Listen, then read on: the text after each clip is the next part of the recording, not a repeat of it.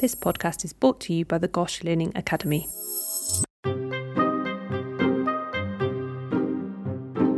Hello and welcome to the latest episode of Gosh Pods. I'm Emma, the Digital Learning Fellow at Gosh and your host today. All this week on Gosh Pods, we are looking at leadership stories, and I will be interviewing several senior members of staff about leadership, both clinical and non-clinical, about their career journey and their experiences.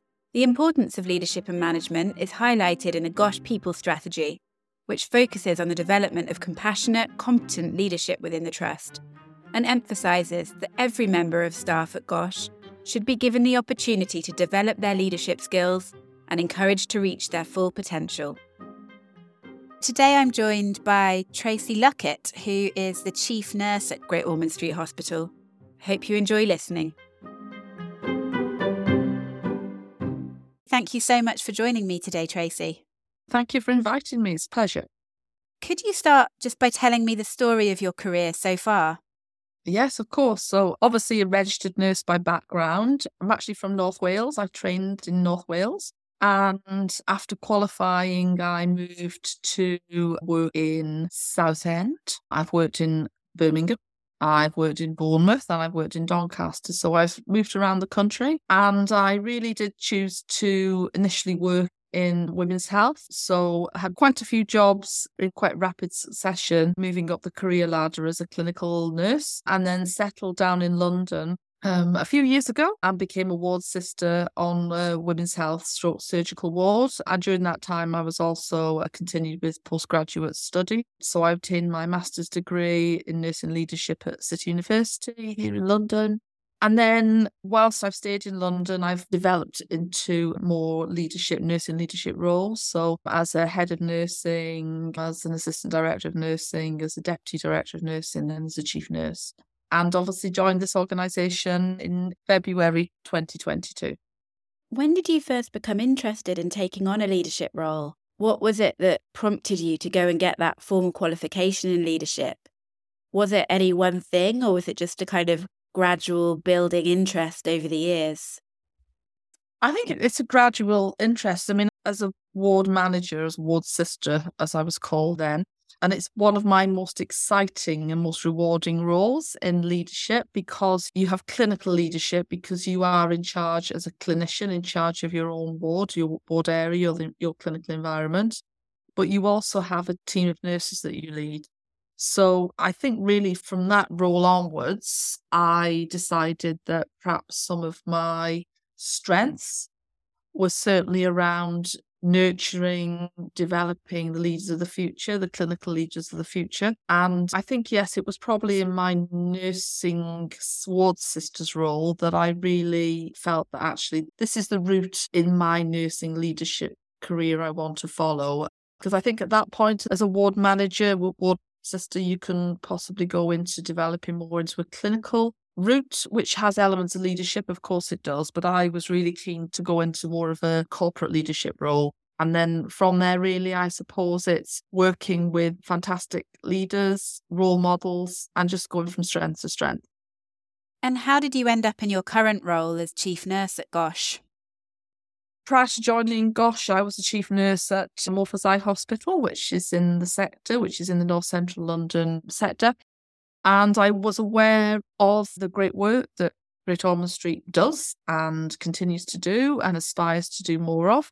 So I'd had experience of working closely with my predecessor, Alison, the chief nurse here at Gosh. And I'd also had experience of working with children and young people in my previous role at the Homerton Hospital in East London, where one of my roles was actually head of nursing for children and women's health. I supported the head of nursing for children's services there and neonatal services. So I'd already had experience and think that, Great Ormond Street is a world leader.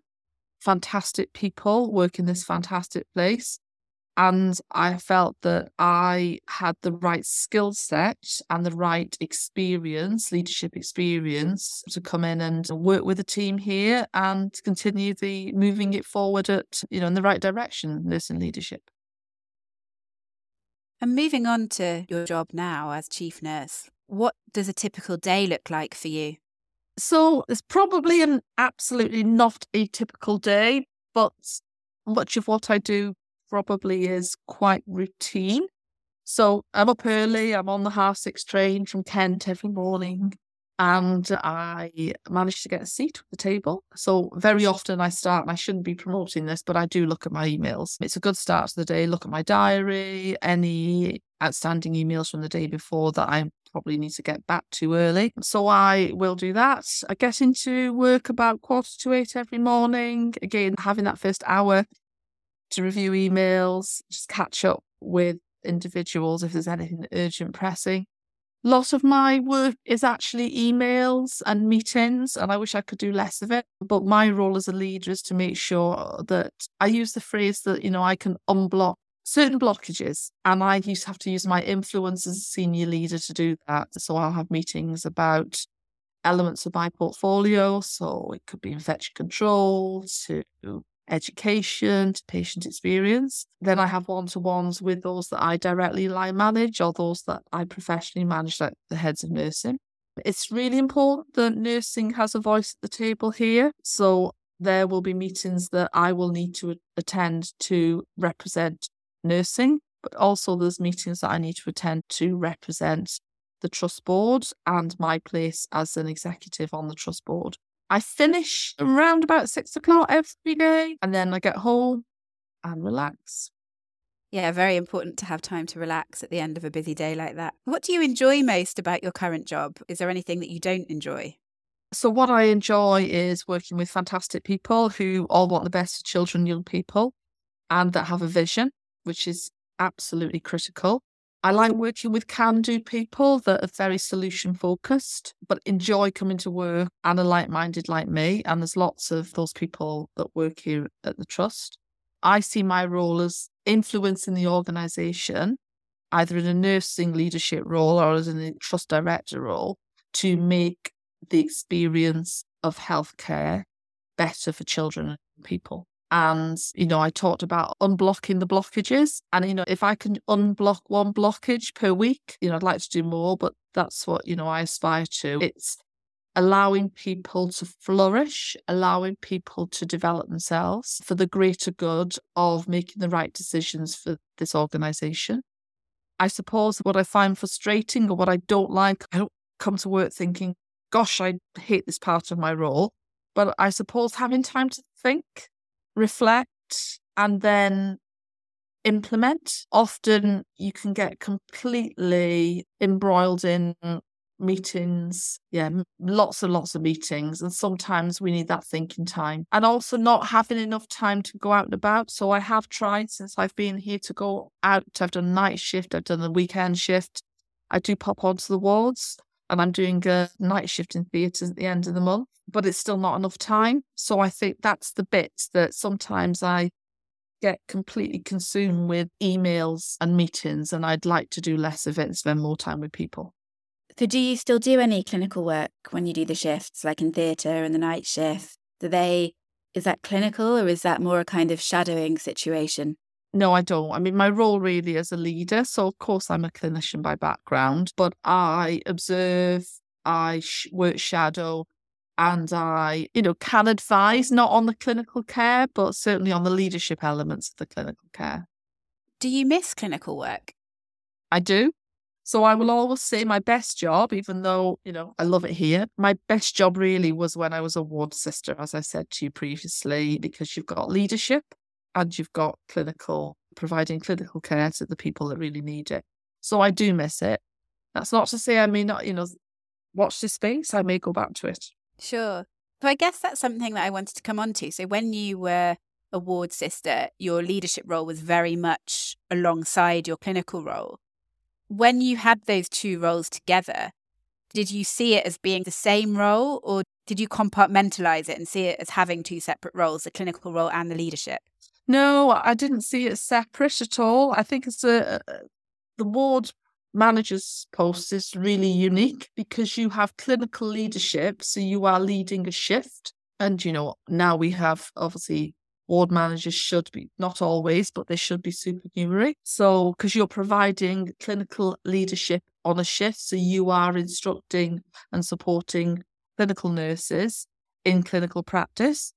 So very quickly that can move into leadership conversations about the general leadership role within a shift. So for example, you can be having a one-to-one clinical leadership conversation at a bedside because you're instructing a junior nurse to perform a task as such, an intervention with a patient. So that's your clinical expertise and your competence. But then within the next hour, you could be holding a leadership meeting on your ward with your leadership team, your nursing team, talking about leadership development. I felt perhaps the most rounded in a leadership stroke clinical role when I was a ward sister. And there'd be days when I would have separate leadership ring fence time. That's when you'd have the appraisals and, development conversations with your team. And are there quite a lot of similarities in terms of clinical nursing and management or leadership in terms of the skills that are involved or, the ways you have to respond to emergencies or crises? Yeah. Do you find yourself using some of those skills a lot even now? Without a doubt. So, when you're a clinician on a ward, whether you're a ward manager or a nurse in charge of a shift, you have to assert authority the right time and in the right space, especially if you have emergencies. You have to coordinate. You have to listen to differences of opinion, whether that's between two clinicians, a patient, a family member. You have to show empathy. You have to show strategic thinking and be solution focused, whether that's dealing with a clinical problem or a leadership problem. When you are a more junior nurse and you are in charge of a specific shift, you will have a team working to you because you are in charge of that shift. And you will be displaying leadership. You will be directing those junior staff on that particular shift. You will allocate the workload. You will allocate breaks. You will direct them into clinical interventions. And you can apply that to a leadership management role as well. So in a sense, you're saying that actually leadership is pretty universal amongst all levels of nursing. It's not that you reach a certain level and you're then a leader. Actually, you have the opportunity to demonstrate leadership and develop those skills at any stage of your nursing career. Yeah, I've got a lot to say on this, actually. So you don't have to be in a senior position to be a leader. It helps influence and it helps shape decisions if you are in a senior position, but you do not have to be in a senior position to be a leader. So I think that there's leadership potential in all of us, but some you can see a more natural talent to develop their leadership skills. And it is a development journey. If I look back at all of my career, if you'd have asked me 20 plus years ago, would I be top of the tree in an organisation, clinical leader? I'd have probably said, I can never do that. But there was something about me that recognised that I perhaps had behaviours that I could develop into a leadership role. And what's so important is others see that in you too. And I think for me, that was definitely part of my leadership journey, that during my leadership journey along the way, there were individuals that significantly influenced my career because they identified elements of leadership quality in me very early on in my career. And then you need those individuals to nurture you and develop you to get to where you want to get to. So that's a really interesting point. And I'm going to come back to what those qualities might be that those role models saw in you in a bit. I just had one further question going back to your clinical role. And that was, has there ever been conflict between your role as a leader and your clinical role? And if so, can you give an example of such an occasion? Or perhaps a time when priorities were different? Yeah, so I think it's sometimes when you are in a more junior clinical role, it's all about the patient because you're living and breathing. You build a relationship with the patient and that's great and that's what you should do. And even in senior leadership roles, it should be all about the patient too. But I think there's times when as a more senior leader, notwithstanding that you're still a clinician, I'm still a registered nurse, there are difficult decisions that you have to make for the greater good of an organisation. An example I'm going to use is quite a historical example. So in a trust where I had been more of a clinical on the shop floor leader, we had to make a decision about providing care to an individual that wasn't entitled to care in the system. It was an overseas patient coming in. And we ended up having a conversation as a senior leadership team about should we offer this individual who needed treatment but was an overseas patient, whether we should give them the treatment they needed. And it was for not life-preserving care, but it was semi-acute, sort of high priority intervention, surgical intervention. And the clinicians who were treating this individual were clear, because they were dealing with this lady day in, day out, that we have to, for the greater good of this individual's care, in the sensitivities around it, just about being human beings, that we should offer this care to the individual. But the trust, so it wasn't this trust, to be very clear, it's going back years and years and years, said that actually, well, we will be breaching the overseas guidance. And if we do it for this individual, then we have to do it for everyone else, because we set a precedent. And whilst we did have a duty of care to treat this individual for anything that was an emergency or life-threatening or acute, on this occasion, we'd have to not offer the treatment. And it was really difficult for me, because I had to make this decision based on the greater good of the organisation and the greater good of setting a precedence and the financial aspects of the organisation, versus a patient that needed care and did need treatment. And that's a very historical example, but I always, I remember it as if it was yesterday, because I went home that night and thought, gosh, I have proactively suggested or agreed as a leader in an organisation that we can't treat this patient because they're not entitled to NHS care. And that goes against the fundamental principles of being a nurse and having a duty of care and, our standards, our code of conduct that we work within. So, yeah, that's one example. I've got lots, but yeah, that's probably one of the most difficult decisions I've had to make. So that's why it sits with me still.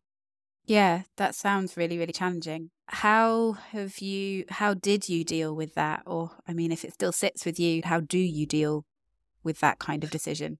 Yeah, well, I think, that was the initial decision. And what was really important is what happened after that. So it just wasn't a case of, I'm so sorry, we can't treat you, and we're going to send you back home, and you may possibly die in the future. What we did do is we put some wraparound support, and we signposted the lady and her family to other options. And eventually the lady did get the treatment at another organisation, and there was a process around overseas mutual agreement. But the initial conversations, because the lady appeared at our A&E department first, is that we had to make that decision quite quickly.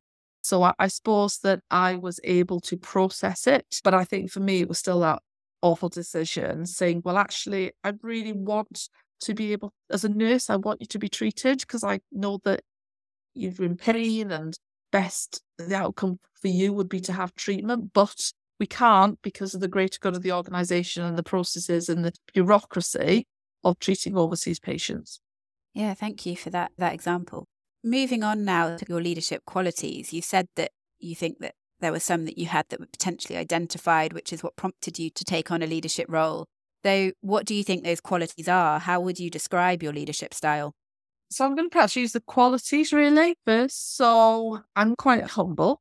There's no airs and graces with me. And I think sometimes I know that, I think that really helps in a leadership role, because you should, a good leader should be able to relate to anyone. So I am humble. I'm very reflective. It's a double-edged sword being reflective, isn't it? Because sometimes if you're too reflective, you think, oh gosh, when are we going to get things done? But I think you have to be reflective. You have to listen.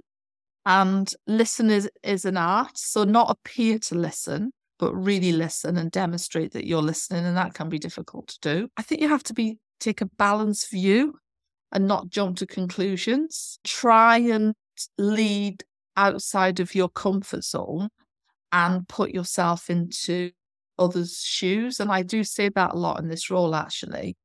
Often we're not good at as leaders putting ourselves in the shoes of others, whether it's a colleague, whether it's a family member or a patient. And I really try and do that.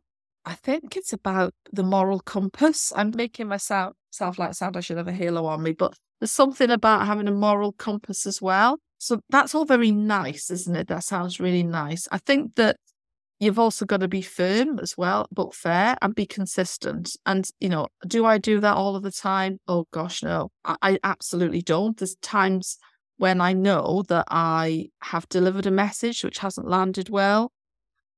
I've not included individuals when I should have included. I've perhaps been sharp with them or short with them. But I think it's recognising that and taking that feedback and doing something about it. So, yeah, I think it's been really humble. And I also say that, good leaders, they don't try to be anyone else. And some of my team know that I say always be the original, because an original is worth more than a copy. So it's been humble and having humility. It's not, you can have all the degrees in the world. You can be competent. You have to be all of that. Let's be honest. I'm not saying it's all very transformational. All of that is quite transformational. You have to have some transactional traits too. But generally, really, it's just being a bit humble and listening to people. And do you see a difference between being a good leader and a good manager? I think there's overlap. So for all of what I've just said about being humble and reflective, which are all lovely to be, you have to be tough as well as a leader. So, I just want to make sure that I explain myself. So leaders have to make difficult choices. And often leaders have to be the person in the room that makes that difficult choice. And not always a popular choice. So that's about leading by example and making the difficult decisions. I think that overlaps with management, because management is more transactional and managers tend to work in more of a process-based approach, because that's what management's all about. But I do think you overlap. I think that leadership is also about management of particular situations, whether it be individuals or systems. So I do think it overlaps. A leadership role can have more charisma and more gravitas. And, I will be the first to say I need both of those, more of them both. But there is something about management. It's more process-based, I think. But there's a lot of it that overlaps. Why is good leadership and management important at GOSH? Well, if you put the child, young person, family right in the centre of this, good leadership should have a positive impact on what we do. So, for example, whether it's people, if you have a good leader who can inspire people, that can motivate people, then people will do a better job and they provide better care and they look forward to coming in and they're better human beings. Okay, they look forward to coming into work. So when they go on to awards or any clinical area, they provide better care. So empowering individuals, nurturing individuals, listening to individuals as a leader will ultimately improve patient care. I think good leaders also make those tough decisions around system-based approaches to care. So whether it's about influencing what services we run here, what we don't run here, what we pay for, what we don't pay for, what's the workforce like to deliver a certain aspect of service, what should it be like, do we have too many, do we have too few, what's the strategic thinking? That's all about leadership. And good strategic thinking gets you to a point of better patient care, because you're providing a strategy for an organisation, which ultimately the goal is to provide care to children, young people, both regionally, nationally and overseas. So yeah, I think it's critical. But also, just to add one, leadership and the difficult decisions. It's important that also we deal with difficult decisions, whether that's a difficult decision to stop or start services, or a difficult decision to support staff who perhaps are not always providing that excellent care, to either turn it around or think about what else they can do. So it's a bit leadership, but parts of leadership is performance management. And again, that has an impact on the people that we look after. And what are you doing, or not necessarily you, but you within your role as a trust doing to encourage leaders of the future?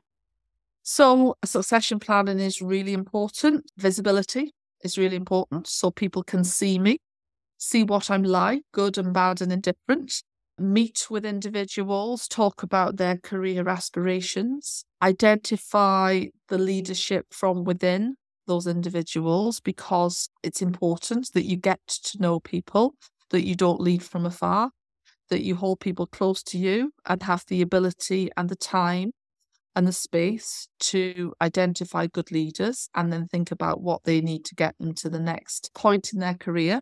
It's allowing people to make mistakes. This is an interesting one. I always really firmly believe in this, that every day that I come into my office here, there will be something that I do which is probably not the best way of doing it. But the importance is that you have a space that feels comfortable to make those mistakes and you can learn from it. And I think that, I like to think that I do that for my team. Obviously, some mistakes need to be rectified and we have to learn from that. But generally, it's allowing people to develop themselves, to nurture as an individual, make mistakes, but have that safety net there for them to get themselves up and do it again from the learning that they've achieved from their last mistake. So it's allowing people to be themselves, identifying leaders of the future, having those honest one-to-one conversations and putting them on the path for future development.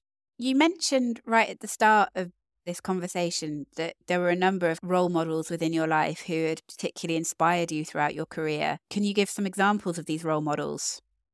Yeah, so I do always talk about my role model and what does not in my career, and that's Queen Elizabeth I, because if I may mention it, in her time, which was she reigned from 1558 to 1603, she was a woman in a very male-dominated world, and she made some really difficult decisions, not just for England, but for the world. And she really led with a rod of iron, which isn't always the best way to lead. I recognise that. But, she was strong, she was consistent, although I never met her, of course, Emma. But, what you read about her, not the dramatised versions, but what you read about her, she really did take England while she was reigning from strength to strength. So that's someone I always think aspire to, Elizabeth I. Is that why you have red hair? That's it. Well done. And you know what? These are my own teeth, but probably I need wooden teeth. But yeah, so that's why I have red hair. Yeah. So Elizabeth, male-dominated world, really was a strong leader. And she's the Elizabethan era, the first Elizabethan era, goes down in history as a very prolific, strengthening of this country by her. So yes, by her leadership. So, but coming to present time, so when I was a ward sister, I had a leader who was always very honest, always very consistent, but always very supportive. So if you made a mistake, would tell you, but would talk you through your mistake and would offer solutions to learn from that, and was consistent. So would do that consistently, night and day, weeks, weekends, and, was my boss for about 4 years. So, that's where I talk about the consistency and the safety net. I think another role model wouldn't necessarily be a nurse, but it's another previous manager of mine who, again, it's about the consistency, was professional, did not dress down or berate individuals in public, but would have that conversation with you behind closed doors, but wouldn't make example of you in public, wouldn't belittle you in meetings. And this was a very senior individual in an organisation. And again, it's about the consistency, it's about nurturing, it's about the safety net. I'm not going to name them, they're still around, but yeah. That's fair enough. And just finally, what advice would you give to listeners of this podcast who may be thinking of becoming more involved in leadership within their area or within the trust? So I would say, first of all, believe in yourself. I would say that if you're already thinking about it, it means that there's something inherent in you that will lead you into a leadership role, because you've got to be passionate about leadership. You've got to want to spend time nurturing, developing, feeding back to individuals, and, it can be quite intense. Be the original. Don't pretend to be a leader. Don't be a copy. There's all sorts of fantastic leadership programs out there now. So there's Nye Bevan, there's Florence Nightingale. That's just two. There's the King's Fund that does fantastic stuff. We, Great Ormond Street, offer some fantastic leadership programs here. There's so much either in the GLA or the HR and OD space. So, speak to your line manager if it's something that you really want to do. I would say get yourself a mentor, stroke coach, because I've had a coach for virtually all of my nursing career and it's been invaluable. And leadership's an interesting one because you'll not change the world with everyone, but if you can make a difference to one colleague or one patient or one family member's life or outlook, then it's well worth it. Definitely. That's been brilliant. Thank you so much for your time. Bye-bye. Bye-bye. Thank you for listening to this episode of GoshPod's Leadership Stories. We hope it has inspired you to think about developing your leadership skills to reach your full potential.